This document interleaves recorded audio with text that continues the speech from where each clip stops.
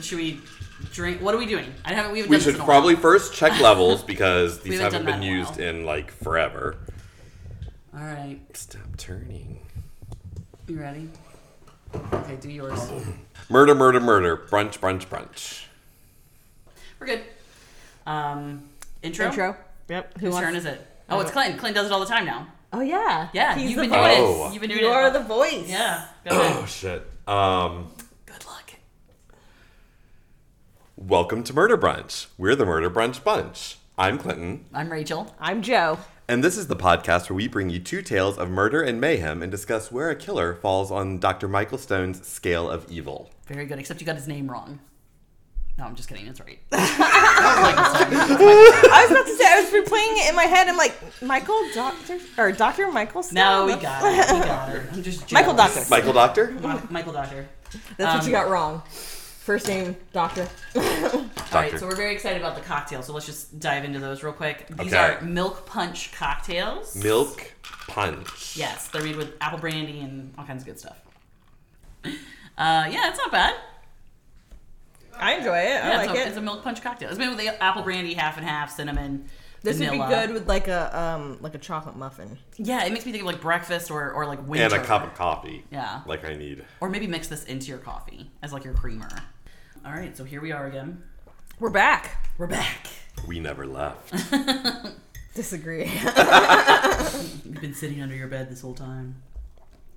We had quite the hiatus, but now we're back with more Murder and mayhem. And brunch. And brunch.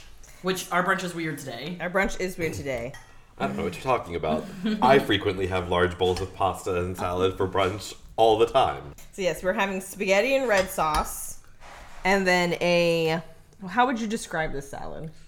It's a spring mix with some orange and yellow bell peppers, diced cherry tomatoes, and some sliced cucumbers. And only the lettuce came out of a bag. Okay. I chopped up all of those fresh vegetables. Oh my god. And also, this is an all-day sauce. It cooked for about 6 hours yesterday. The spaghetti sauce? Yes. Oh, nice. Well, now From we know why scratch. he's like, everybody's gonna be tasting the sauce for the next week. No matter who comes to that door, everybody has to eat the sauce. Delivery people, whoever. Yeah. I made a lot, and I'm not going to freeze it, so we have to eat it. Why aren't you going to freeze it? Because it'll just sit in the freezer for about 2.5 years. Meanwhile, he's making other all-day sauces. It's a terrible cycle. And then we also have little cucumber sandwiches that Joe made. It's about the most brunchiest part of this brunch. I try to be genteel. They're good, though. That's right, they are. They feel right at home with my English garden outside the window for us to look at. Mm-hmm. So our first story today, we're drinking milk punch cocktails because those were very popular during the time period of my murderer.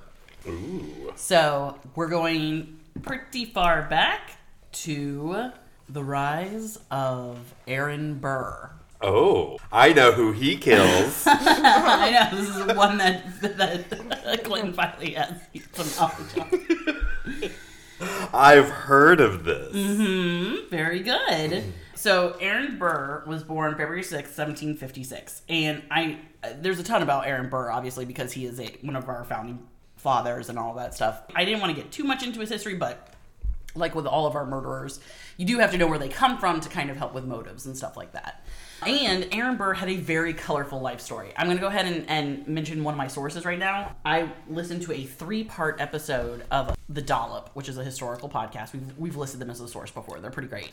And as they point out in The Dollop, Lin-Manuel Miranda should have done a musical on Aaron Burr instead of Alexander Hamilton, as you will soon find out why. Okay, so Aaron Burr, he was incredibly brilliant from birth. Like, he just came out a genius, like naturally a genius. He ran away at age 4 and was gone for 4 days and then just came walking back. Like, just took care of himself As and you came do. back. Right. Of course, that is part of, the time period as well. But anyway. Nope. He went on a walkabout and everyone was chill with it? Yeah. Okay. Yeah. I just found that to be a really interesting Wait, childhood you said he was born in anecdote. 1756, so he was in 1760. Yep. Just went out and about. He was probably going to a job interview. He was raised by an uncle as his parents and maternal grandparents all died within a short time of each other. And wolves. He was clearly raised by wolves Obviously, on those 4 days.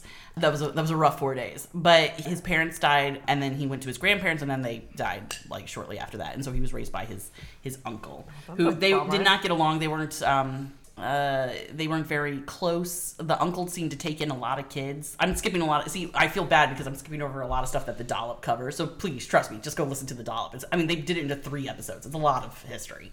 But anyway, he was incredibly smart, and he applied to Princeton at age 11, but he couldn't attend until he was age 13. So Princeton's like, yeah, you got all the credentials, but you can't come in until you're old enough. Yeah, 11's just way too young. 13. Way too young. 13, though. 13. 13 is okay. fine. He graduated at age 16 from college. Had very poor health. He used to do things like starve himself so he could study more, because he found out that if he ate a lot of food, he'd get tired and he wouldn't be able to study. So he just stopped eating. He just needed to cut out those carbs. Yeah, I know, right? That's what they didn't know that information. They didn't have keto diets, I guess, back then. But he was short and he was thin, but he was very good looking. He had very pretty face. He just didn't have the best health. He worked under Benedict Arnold and George Washington during the Revolutionary War and the, occupation of the British. But he and Washington had a mutual dislike for one another. I heard that somewhere. Yeah, I know. A lot of this is like, oh, yeah, that's the musical. Yeah, I know. He was an outspoken feminist, which was interesting. He worked for women to get the vote, and he worked to abolish slavery immediately when the colonists took over. Oh, that's cool. I did not know that. Yeah, and working for women to get the vote. His mother was also a genius. His mother was a certifiable genius. His parents were both into religion. His father was a reverend, and his mother was basically a theologian. I thought you said they were geniuses. Yeah, I know, right? So he did have time with a very strong female presence in his childhood. He had this crazy idea that, quote, women had a soul. Apparently that was not very popular at the time, but he believed in the power of women as far as leadership roles and things like that. So, was that ever an argument of why can't women have the vote? Well, you guys don't have souls. Probably. Definitely you were too emotional to vote. I did read a survey once taken at the time of top 10 reasons why women shouldn't get the vote. And the number one reason was because men would have to listen to them more. Yeah. Fun, right? They'd already talked too much. He also wanted to distribute Tory money when Tories were prosecuted, because he believed in a democracy, and he believed that Tories were, we defeated them in the war, so that any of their rights were forfeited, and if they committed such things as breaking the law, and that their wealth should be distributed. That was something that Hamilton did not believe in. Hamilton thought that they should keep their money, that way they could still maintain positions of power and just be brought into the fold of the new United States. Yeah. How well did that work out? Yeah, I'm with Burr on that one. He was quite the gentleman. He was very good looking, as I mentioned. He was a ladies' man, but he never spoke about his conquests. He never talked about the women he was involved with, which, again, Hamilton did all the time. So that was pretty interesting. He fell in love with Theodosia when she was married to a British soldier. She was not a good-looking woman. She, by all accounts, I guess she was not considered a raving beauty. But she had a great personality. Yeah, she was smart and funny and brave, and she used her home as a base for Washington while she was married to a British soldier. That's pretty ballsy. That sounds like they had a contentious marriage. Yeah. And she's like, well, fuck you. Maybe. I think it was a case of he was a lot older than her and stuff like that. But anyway. Oh, fuck you, you're so old. So the husband eventually died, but she had 5 kids. And then when she married Aaron Burr, she already had 5 kids. I think Aaron was her 3rd husband. I think she was widowed twice, and then she got married. This about her? She killed both her husbands. I know, right? And together they had 1 daughter, Theodosia Jr. Okay, not Junior, but little Theodosia. The second. Who they called Theo. So I'll refer to her as Theo going forward. But anyway, Theodosia did have 5 children, and apparently Aaron was mad about all of them. He loved all of his kids. He was a very good father, very attentive, especially Theo. He was just, over the moon about her. And they were married for 12 years until her death. So, and he wasn't necessarily faithful all 12 of those years, but I think for the most part, as far as the social mores of that time, he was pretty close to her. And not only that, but they were separated a lot, and they used to write letters to one another, and these letters are They have like thousands. They loved writing to each other. He treated Theodosia as the brilliant woman she was and would send her articles and books that he found interesting that he thought she might like to read. Like, he treated her like a partner, and he didn't always get that. Just like now, we text our spouses and send them links of things that we've been reading. Dick pics, yeah. Memes. And again, he was very proud. He insisted she was to be educated, which was, again, not very popular at the time. She could read and write by the age of 3. And Theo could do a lot more stuff. I didn't list everything, but she knew a bunch of languages. She could do a lot of shit. She was amazing. He was super close to Theo. When Theo got married, her son was named Aaron Burr Alston. So he had a little grandson named after him. And just a little tangent, Theo and her husband, Joseph Alston, they were the first apparently recorded to honeymoon at Niagara Falls. Ooh, trendsetters. I wonder what brought them to it as a... I mean, it's beautiful. I mean, okay. Yeah. I want to spend the weekend wet. I don't think you stay in the falls. I think you don't know what I it think was you like stay before. close by, but I don't think you're well, I mean, that's the one thing that I remember visiting the falls. Mm-hmm. It's like you could not go anywhere where you weren't constantly wet. You spent all your time in that barrel, so I can imagine how it was one time. It was. All right, so let's talk about the famous murder, of course, is Aaron Burr is responsible for the death of Alexander Hamilton. So we're going to talk I know. Surprise. Spoiler. We're going to talk a little bit about their relationship. What? I only listened to the first song of Hamilton. Now I understand. Okay, so Burr and Hamilton butted heads over Hamilton's inability to separate work and personal relationships. Hamilton's MO was to attack people's character rather than their policy sometimes. So he was known for writing all these letters, right? But a lot of the letters were like, well, that guy's a dick face, and that's why we shouldn't vote for him, rather than that guy's tax policy is not what we want, or whatever. For instance, Burr won Hamilton's father-in-law's Senate seat in 1791, and Hamilton held it over for him for the rest of the relationship, despite the fact that the father-in-law, Mr. Schuyler, of the Schuyler sisters, he got his seat back in the next election. So it's not like Burr had it for a long time, and Burr only went for it because that was the seat he thought he could win, and it was politics. It wasn't supposed to be a personal attack, but Hamilton took it as one. Aaron Burr did become VP under Jefferson during one of his terms, but it was contentious because, again, they also did not get along very well. In 1804, Burr was running for New York governor, and Hamilton sent out letters talking shit about him. That was just his favorite thing to do. Then he was replaced as a VP candidate. At one point, Burr was I'm going to get this wrong. He was the general attorney. No, that doesn't sound right. Attorney General? Attorney General. I think he was the Attorney General for Wisconsin, and the governor of Wisconsin was going to run for president, and he was going to take Burr on as his VP, but Hamilton's letters talked him out of it, and so he lost that too. So he lost the governorship for New York, and he lost the VP candidacy, so he was really pissed about all of it. And he blamed Hamilton for his fall from politics. The last interview that Hamilton gave regarding Burr, he quoted, the writer said that Hamilton says something about Burr that I cannot print here because it is too despicable. Now, aside from the fact that we have no idea what he said, and despicable is harsh language, despicable also has the connotation that Burr was sleeping with Theo. Because at this point, Theo's an adult. Oh. Yeah. And so it has incest implications? Implications, yeah.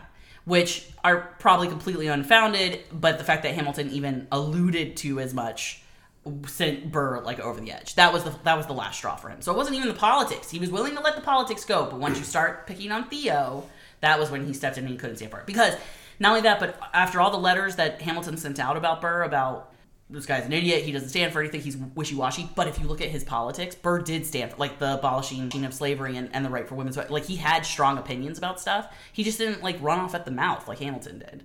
And when Hamilton wrote all those letters, Burr never rose to the occasion. He never responded to them. He just kind of took them and was like, "Fine, write what you're." He didn't even attack Hamilton with the Reynolds pamphlet for, Hamilton cheating on his wife. That wasn't even Burr. That was right. I think that was Madison or someone who got involved with that. So that was a big deal. So this was the first time that Burr's like, okay, now it's been too much. It's been 25 years or whatever of abuse. I'm done with this, right?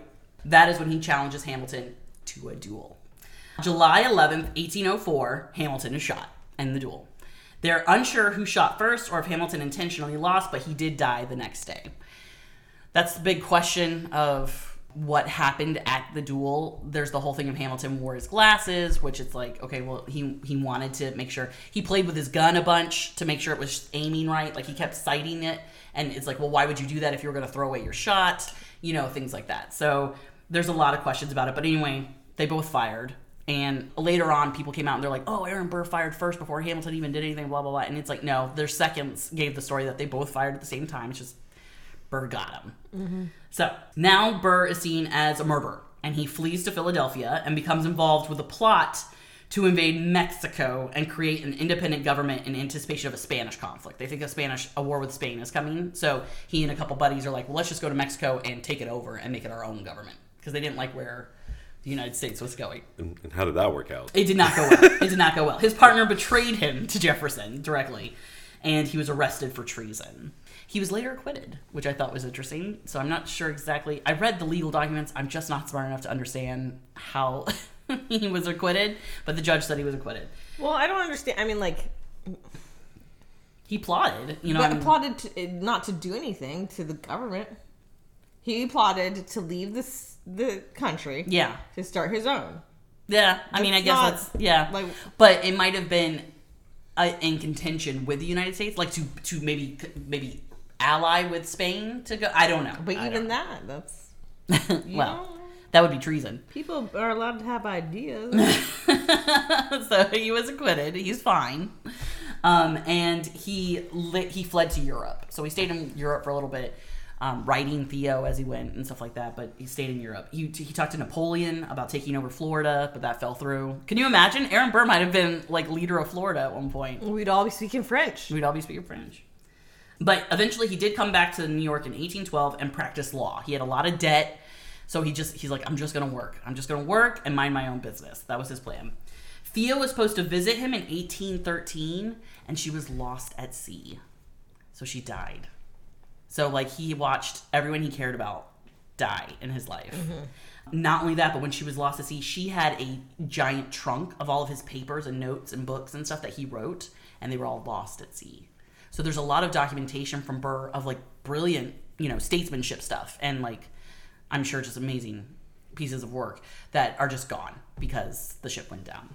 And there's a lot of interesting theories about, like, pirates and all kinds of stuff, and Theo might be alive somewhere, and all this crazy stuff. But anyway, for the most part, well, they didn't find her boat. They did find the boat. I think they did because they considered it a shipwreck. Oh well, I thought that was one of the things about because that kind of shows up in Unsolved Mystery Things. Yeah. Is her boat is presumed to have sank, right? But the actual boat itself was never recovered. That's a good question. So you might be right. But so all of his works went down in the ocean, and he lost his beloved daughter and her grandson, Aaron Burr Alston. He also died in childhood because everybody dies in childhood in this day and age. So he's seen his parents die, his grandparents die, his daughter, his beloved Theodosia, his grandson. Like, everybody dies around Aaron Burr, and it's really heartbreaking. In 1833, he married a wealthy widow because, again, he needed money. Her name was Elizabeth Brown Junel, Junel, Junel, Junel. Yeah. But he spent much of her money. He spent a lot of it, and she was pissed. So she divorced him, and 3 years later on grounds of adultery. But he died the day the divorce decree went through on September 4th, 1836. So that is the story of Aaron Burr and his duel with Alexander Hamilton. So, did he in his life then kill only one person? Yes. I mean, he did fight in a war, so presumably he killed men that way if he saw combat. But the death of Alexander Hamilton was illegal. It was done in New Jersey where duels are legal. But he lived in New York, so he would have been arrested for it. It was a scandal. It was huge. So it's definitely a murder, not a wartime thing or something like that. Well, but I just looked up Theo's boat, the Patriot. Mm-hmm. She left on December 31st, 1812, and then was never heard from again, and they never found the ship. Yeah. So it's really sad, though, because Theo, again, like her mother and her father, was a genius. She was super smart and very capable. And just they would have, the Burr line seems like they would have accomplished a lot, like if they had been given a chance. And I don't know. And again, the Dollop 3-part episodes are just chock full of what Aaron Burr could have accomplished and what he did accomplish in his lifetime. And it is fascinating. So I'm kind of on board with Miranda should have done one about Hamilton. Apparently the book that Hamilton worked off, the Ron Chernow Hamilton book, is not as strongly sourced as some other pieces of history, of historical tombs. And that was what Miranda used primarily for his musical. But again, we're not getting into an argument on whether Hamilton is historically accurate or not. That musical's some good shit. Yeah, it's good shit. It's fun music. And I think it's mostly... I think Miranda's whole thing is to show the dream of what U.S. should be now. And also, you take any of those men from that time, and they all have a story to tell in some way or another. So Sure. And also, they did it so young. I know, right? Everyone accomplished so much more so quickly because you died early, admittedly. Well, not that early. Did you know, like, the mortality rate of the past? People overblow it because they have to factor in stillborns and children deaths. Yeah. Well, they didn't have the education system that we had either to achieve anything. So there are kids that left home at 12 to get a job. Yeah. And then they got a job, and then by the time they were 20, they were the captains of their industry. It's just interesting stuff. Like I said, we don't have to go down that rabbit hole as far as Hamilton and no, all that. But we need to discuss how evil Aaron Burr is. Right. So Aaron Burr was capable of cold-blooded, premeditated murder. All right. That is what the duel consists of. You are going out there to kill somebody. So, as that is the case, we are going to consider him for the scale. And the scale I'm referring to is what, Clinton? This is Dr. Michael Stone's Scale of Evil with 20 categories. 22 categories. It's been a while. With number 1 being Rachel. Justifiable homicide? Justifiable homicide. Ask Joe the next one. No. And category 22 being psychopathic torture murderers with torture as their primary motive. The motive need not always be sexual. Very good. And you can find more about the scale and Dr. Stone's theories in his book, The Anatomy of Evil. Okay, so I wrote down 2 scale spots that I thought Aaron Burr could be in. Because obviously he doesn't torture people. This is not done out of some kind of weird malicious psychopathy, right? But he did kill someone. So here we go. I thought he could be in 4, which is killing in self-defense, but provocative to the victim. He planned the duel, but someone was going to try to kill him during the duel. Okay. Or 8, murders with a smoldering rage, but sometimes they're mass murders. And so that doesn't really... He's obviously not a mass murderer. Yeah. But he did have decades of fury towards Hamilton. Like, they were enemies. They were nemesis. Is there a category in which revenge killers are... So I was just looking. So obviously, for our listeners, the scale falls into different categories, not just the 22, but broader categories that basically go from little or no psychopathy to very psychotic at the other end. And I assume we are aiming for categories here then with little or no psychopathy. I would say that, wouldn't you? I mean, no other events in his life kind of lead towards a... And no one has ever, other than maybe Hamilton, has said that he had any kind of signs of... Yeah. I mean, just his relationship with his wife and his daughter, and I mean, like, I think he was a kind and good man for the most part. So that essentially leaves us with 1 to 8. Right. Is there one for revenge? Is there one even past 8 that has revenge? I don't remember seeing one for revenge. Not really, no. There's like jealous lovers. Yes. Yeah. Jealous lovers is number 2. Self-defense, as you mentioned, 4. And then impetuous, hot-headed murders is 6. I considered that one, but this is so planned. I mean, you pick a day and time. It's written in letters. You have to have people to go with you. Yeah, you bring a doctor. Like, it's very methodical. Doctor didn't help nobody. No, he tried. I guess we can quickly go through some of these. 1, do we think it's justifiable homicide? And I think no. No. I mean, Hamilton wasn't physically attacking him or anything like that. Number 2, jealous lovers, crime of passion kind of thing. I considered that as well, because there are theories about, like, Hamilton's love life kind of went across the spectrum, and I'm like, what if there was some, like, I don't know, they liked each other, or whatever. Burr and Hamilton hate fucking? Is that what I'm hearing? Yeah. Yes. But I don't think that was the case. On board for this. I'm sure there's a fan fiction somewhere. Not even that. Like, there are, like, letters between him and Lawrence where they might have had, like, a relationship, like Hamilton and John Lawrence? I'm forgetting his name. There are lots of whispers not of Hamilton, for sure. Yeah. I think Hamilton just enjoyed life. I think he was a very vivacious personality. Well, he almost died like 10 times before he got it to puberty. Maybe that's the difference. Hamilton faced death a bunch of times. Burr watched death around him. So Burr became cautious, whereas Hamilton became impetuous. I don't know. I'm just thinking out loud. Willing companions of killers? No. Killing in self-defense, but provocative towards them. I think that's a good really one. going to be, because essentially you set up the scenario where you're going to have to kill this person. Right. But it's interesting because that might be the same category you would use for people who are like, come over so I can eat you. You know what I mean? But... And I don't put those as the same levels of evil. But that's... So it says that it's, self-defense, but... Extremely provocative. But you're provocative. So I don't think it's self-defense if you're going to eat somebody because they have to be attacking you. Oh, I see what you're saying. Yeah, okay. That makes sense. Yeah. I mean, that's just... What about, like, Fight Club? This is more just goading and goading someone until they attack you. That's justifiable homicide. They're willing, you're hungry, the oven's already preheated. Gross. You don't want to waste it. All right. This is an all-day sauce. We're not refrigerating it. Now get in that pot. Well, let's look at other people that we have. We've got our girls. That's the only one that's made it to 4. Yeah. Is our sisters who Hani Shaft, who took on the Nazis, and they were fucking amazing. They were, kudos to them forever. But I guess Aaron Burr would, whereas his motive may not have been as noble, his cause is about the same as what he was trying to accomplish. I can't think. And then what was the other one? I said also 8. Do you want to look at that one more time? Sparked by smoldering rage, which sometimes results in mass murder. Which those are the ones that I think of. It's just like the people that they're like, I'm gonna blow up this building because you have pissed me off for the last time. I mean, he did reach a breaking point when they started coming after Theodosia, but always seems to be like the smoldering rage thing. It's like an instant. Smoldering is the by definition.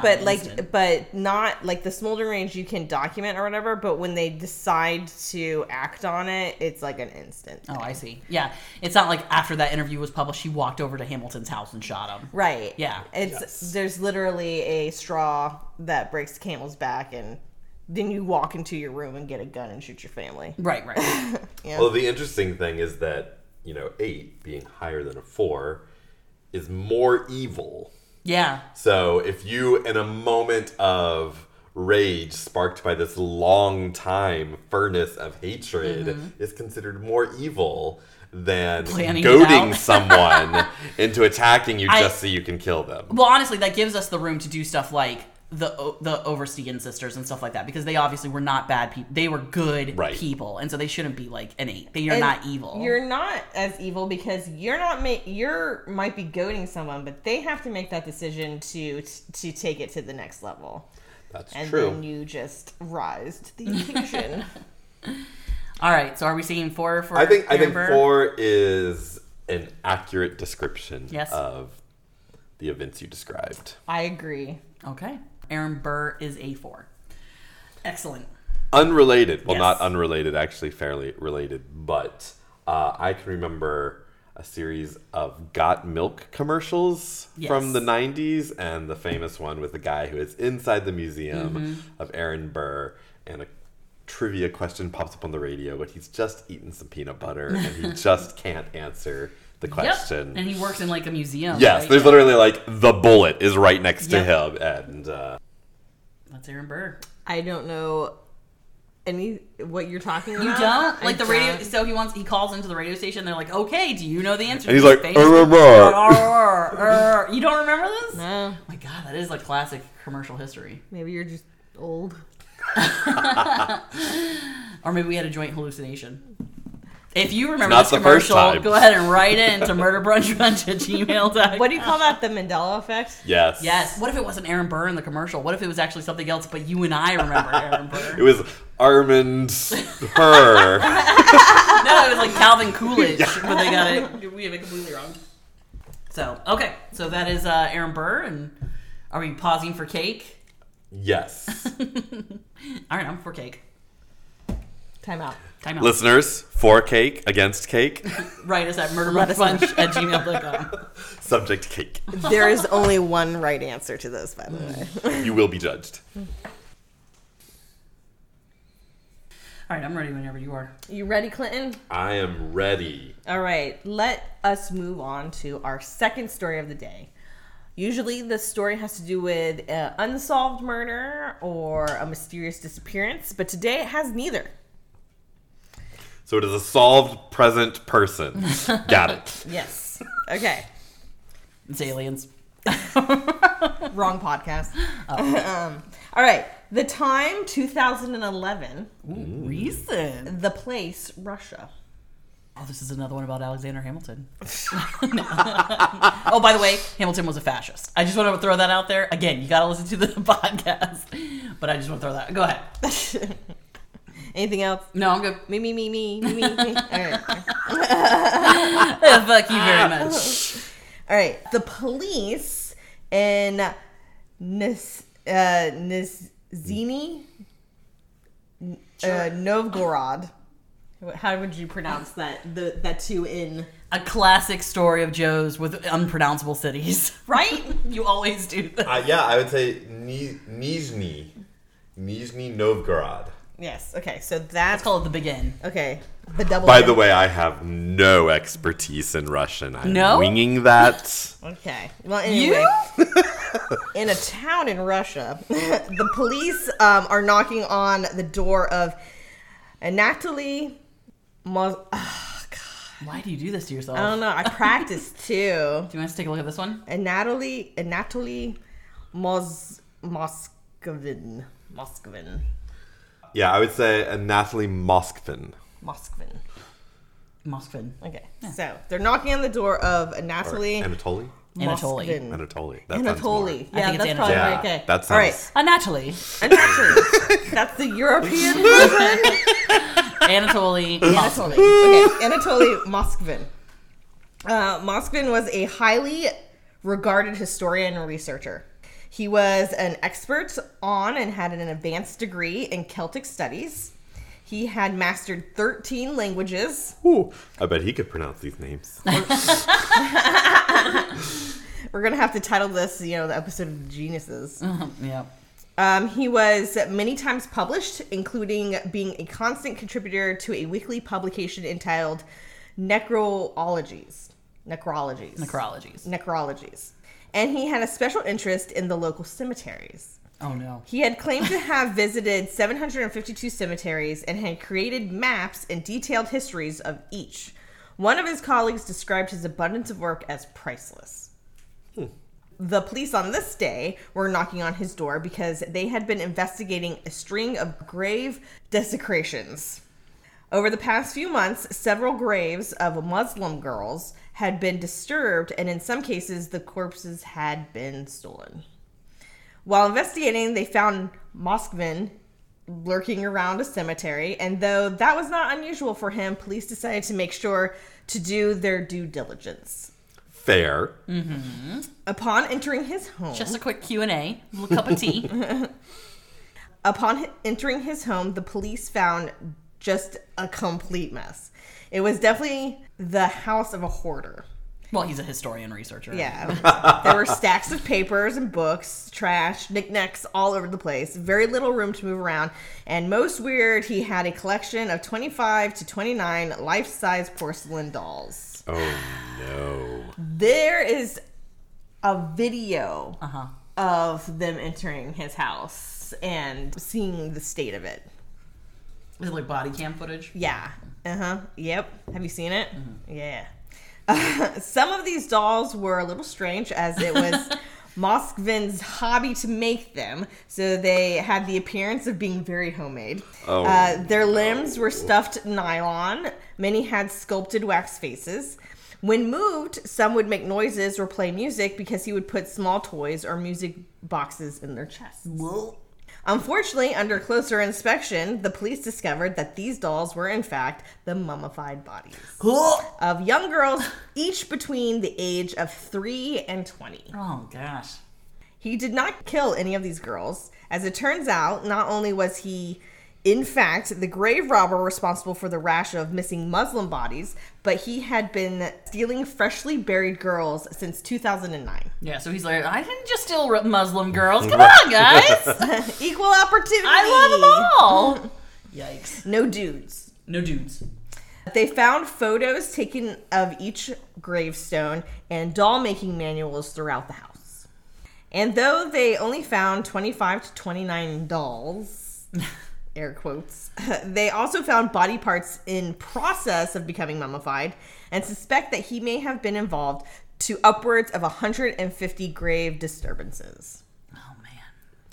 He was immediately arrested. What a hobby. A quote from allthat'sinteresting.com. Quote, Moskvin admitted that he would stuff the decaying corpses with rags. Then he would wrap nylon tights around their faces or fashion doll faces onto them. He would also insert buttons or toy eyes into the girls' eye sockets so that they could, quote, watch cartoons with him. Oh, man. He stated that he was lonely and that one of his greatest wishes was Weird. Why didn't he have any friends, Joe? He worked weird hours. Yeah, that must be it. Why are you so lonely, Natalie?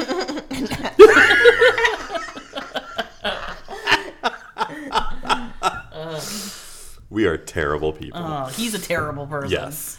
All right. Sorry. He is. We're all in agreement. Okay. So one of his greatest wishes is to have his own children. Though all evidence points to the fact that Moskvin never had anything remotely close to an intimate relationship with anyone ever. Oh, no. So he was probably a virgin. He's in late 20s? No. He's 45. 45. Yeah, he's Perfect. 45, yeah. Mm-hmm. He had even tried to adopt a child, but was denied by agencies because he did not make enough money. Oh, interesting. I guess they never made it to the part where we have to do a house inspection. Yeah, right. He was charged with about a dozen crimes, and he confessed to 44 counts of abusing graves and deceased bodies. He abused both. Yes, of course. The weirdest thing when I was reading this, though, is that they found all of his quote-unquote dolls and stuff like that, and then they found, like, 3 or 4, like, in a garage or something like that. And he's like, I just don't like those anymore. They were a phase. I've aged out of that. So, and he said he'd been doing it for a really long time. So... For about 9 years. So were there ones that he had and maybe reburied or anything like that? He never reburied them. In fact, the first victim that he still had with him. She was like his favorite. Of course. You never forget your first.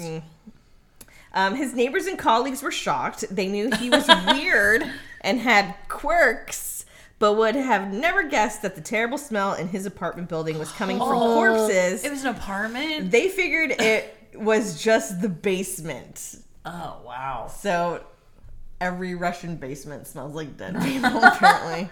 Oh, no. His parents were also shocked and stated, we saw these dolls, but we did not suspect they were dead bodies inside. We thought it was a hobby to make such big dolls and did not see anything wrong with it. Oh, my God. I mean, so to step back from that statement for a moment. Sure, First, now let's create a scenario here where a person was creating life-sized porcelain dolls that weren't corpses. Sure. Happens all the time. Would that in and of itself be alarming? I think it would definitely deserve some questions. So that's the thing. If your friend is making life-size porcelain Victorian female dolls and does not have at least an Etsy shop, then we need to talk. Maybe some investigation needs to happen. But like they saw them in his house, so they might have touched them and moved them and You couldn't tell? But then again, these are all also, they're older people, right? Right. They're like in their 70s when this happened. And they're his parents, so And you want to deny They anything. probably didn't go to his house very often because they're Who like, would? his house stank and there's nothing, you can't sit on anything. There's dolls fucking everywhere. Yeah, and you can't move around. There's stacks of garbage everywhere. Right. So they probably didn't go very often. But also, when they would go, they would look around, take the dolls out, and be like, oh yeah, this is normal. Yeah. You know? Even the hoarding problem. Again, if you look at the video, the hoarding problem in itself it's really bad. is indicative to some kind of mental health issue. So they were just in denial about what kind of state their son was in. I would think so. Or they weren't educated to see. Mental illness. Yeah.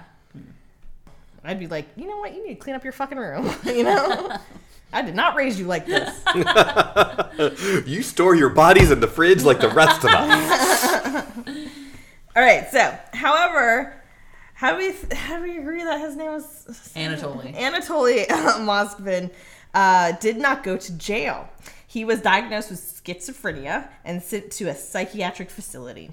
The psychiatrists at the facility have said that he has shown improvement, and in 2018 they tried to put him on a kind of outpatient program. He's making little dolls now. He's like, I just need a finger bone. Ew. They were going to put him in a treatment plan that he would receive his visits or medication or whatever he's doing from home. But the prosecutors and victims' families shut that down real quick. After all, Moskvin did tell the victims' families at trial, quote, "You abandoned your girls. I brought them home and warmed them up." And allegedly told authorities to not bother reburying the girls too deeply, as he would simply unbury them when he was released. Okay, so he's a threat to their society. Now, he said those things like during trial. Before he's So that was in 2012, before his, psychiatric help, but still. So they're thinking of releasing him. When were they thinking about releasing him? 2018. And what is it? Is he out and about? Or? No. They're like, no. He No, needs to he's be still there in. for the Yeah. rest of his life. Yeah. So it might be like a parole thing where he comes up for release every so many years, and then people can stand up and be like, he unburied my daughter and made her into a doll. So. Which I guess, silver lining. No, please. Can't wait. He didn't kill anyone. Like, he True. never harmed any living people. He shoved buttons into people's eyes. Into corpses' eyes. Yeah. And probably hollowed out their bodies to fill them with sawdust or something. Because you can't leave organs in there. Sawdust in Oh, the no, I lung. guess if they were embalmed. Yeah, they should have already been, There's yeah. certain things that had already been done. You also don't know what he did with them. Yeah. That's absolutely true. But at least this, though, is... Tea parties. Again, no living person He's not suffered a murderer. physically He's not a due murderer. to him. Woo! In the clear there. Oh, I can imagine tea parties and the scene from Toy Story where Buzz doesn't have his arm. He's like, I'm Mrs. Nesbit. Oh, man. All right, anyway. So, in his last publication to Necrologies, dated October 26, 2011, he seemed to shine a light as to where and why his obsession with death came from. He told of an incident in 1979 when he was 13 years old. He wrote that a group of men, all in black suits, stopped him on his way home from school. These men forcefully escorted him to the funeral of an 11-year-old girl. He was taken to the front, next to her coffin, and made to kiss her corpse in a strange pseudo-wedding ceremony. He wrote that the mother of the deceased girl then placed wedding bands on both of the children's fingers. Whoa. If this is true, it was a very strange happening. But being that the only source for this story is from a publication that he himself wrote, it may very well be some fantasy that he made up and romanticized in his head. Right. There's that meme that floats around where it's like there's a culture that when times of pandemics and plagues and stuff like that, they marry two orphans in the hopes of breaking the curse. I don't know, something crazy like that. And so that's what made me think of that. But again, that is an internet meme. I have no idea if that's based in any kind of reality. So that's weird. Again, you could argue like the whole like obviously this wasn't really in the past. It's like he would have been 11 in the 80s. You know what I mean? Mm-hmm. He was 13 in 1974. Or 1979. Oh, okay. So even in the 70s, he was. I mean, that's not that far away. It's not like we're talking about like medieval times where they're like she has to be married before she goes to the afterworld. Right. But you don't know. I don't. So like the Russian Orthodox Church. Yeah. I don't know what their customs are. Right. So, and then there's also like there's a prevalence of like gypsy culture and things like that. So I don't know. Oh, I don't think we use the word gypsy anymore. Oh, I'm sorry. I think it's Romani. Okay. I think Romani. So. Yeah. The Romani culture and stuff like that. So, yeah, I guess you only use the word gypsy when you're talking about My Big Fat Gypsy Wedding in America. Yeah. Have you ever seen that show? No. It is not cool. So if it did happen and it had some kind of like cultural significance, which you would think that he would know. Right. So it wouldn't surprise him or something. Yeah, because nobody like pulls. Also, the fact that you're pulling a random kid off the street, that you would think that maybe like in your family or in your neighborhood, you would, or in your community, especially if he's like, I don't know what the fuck's going on. I'm not part of this church, and you would think that they would be, So personally, with schizophrenia, it probably came on, if we go by statistics, when he hit puberty, or in his late 20s, late teens, early 20s, right? Okay, because that's when it often happens. Now, if it came on when he was 13 and he had some kind of episode, and then he fantasized and romanticized that, like maybe he did go to a funeral, but he wasn't asked to do all these things. That or maybe he saw this happen, but it was a different kind of culture, and he didn't quite understand what was going on. Yeah, and then all of a sudden he's having some kind of weird fantasy life with death. He thought about it, obviously. He thought about it and planned it for a long time, because he didn't start doing anything until he was in his mid-30s. Mm-hmm. Well, that we know of. Mm-hmm. So. All right. Well, that's gross. Yep. But a fun change in pace for murder. So when they reburied those women, did they take all the doll stuff off of them? I would hope so. Like the doll faces. Or do you even rebury them, or do you just like cremate them at that point? Because you don't know what's been done to them. I don't know. Probably he had a lot. So depending, their families probably kind of ran the gambit of just bury her or maybe have another funeral or something like that. I don't know. Yikes.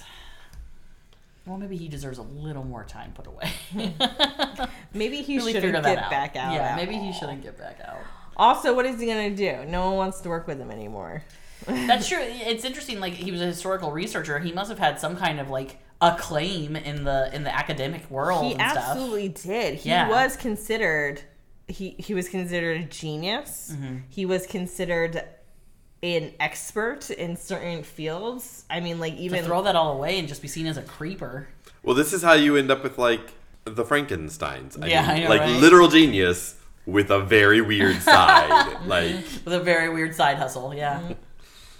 Well, on that note, are we shutting down this episode? Did we do everything we needed to do? I think we did. We put a guy on the scale, and we talked about dolls. Quote unquote. Gross. My sources were the Dollop Podcast and Britannica.com, and the Dollop Podcast lists all of their sources as well, so you can hear all that. And my sources were thedailymail.com and allthat'sinteresting.com. Very good. So join us next time for more mayhem, more murder, more snacks.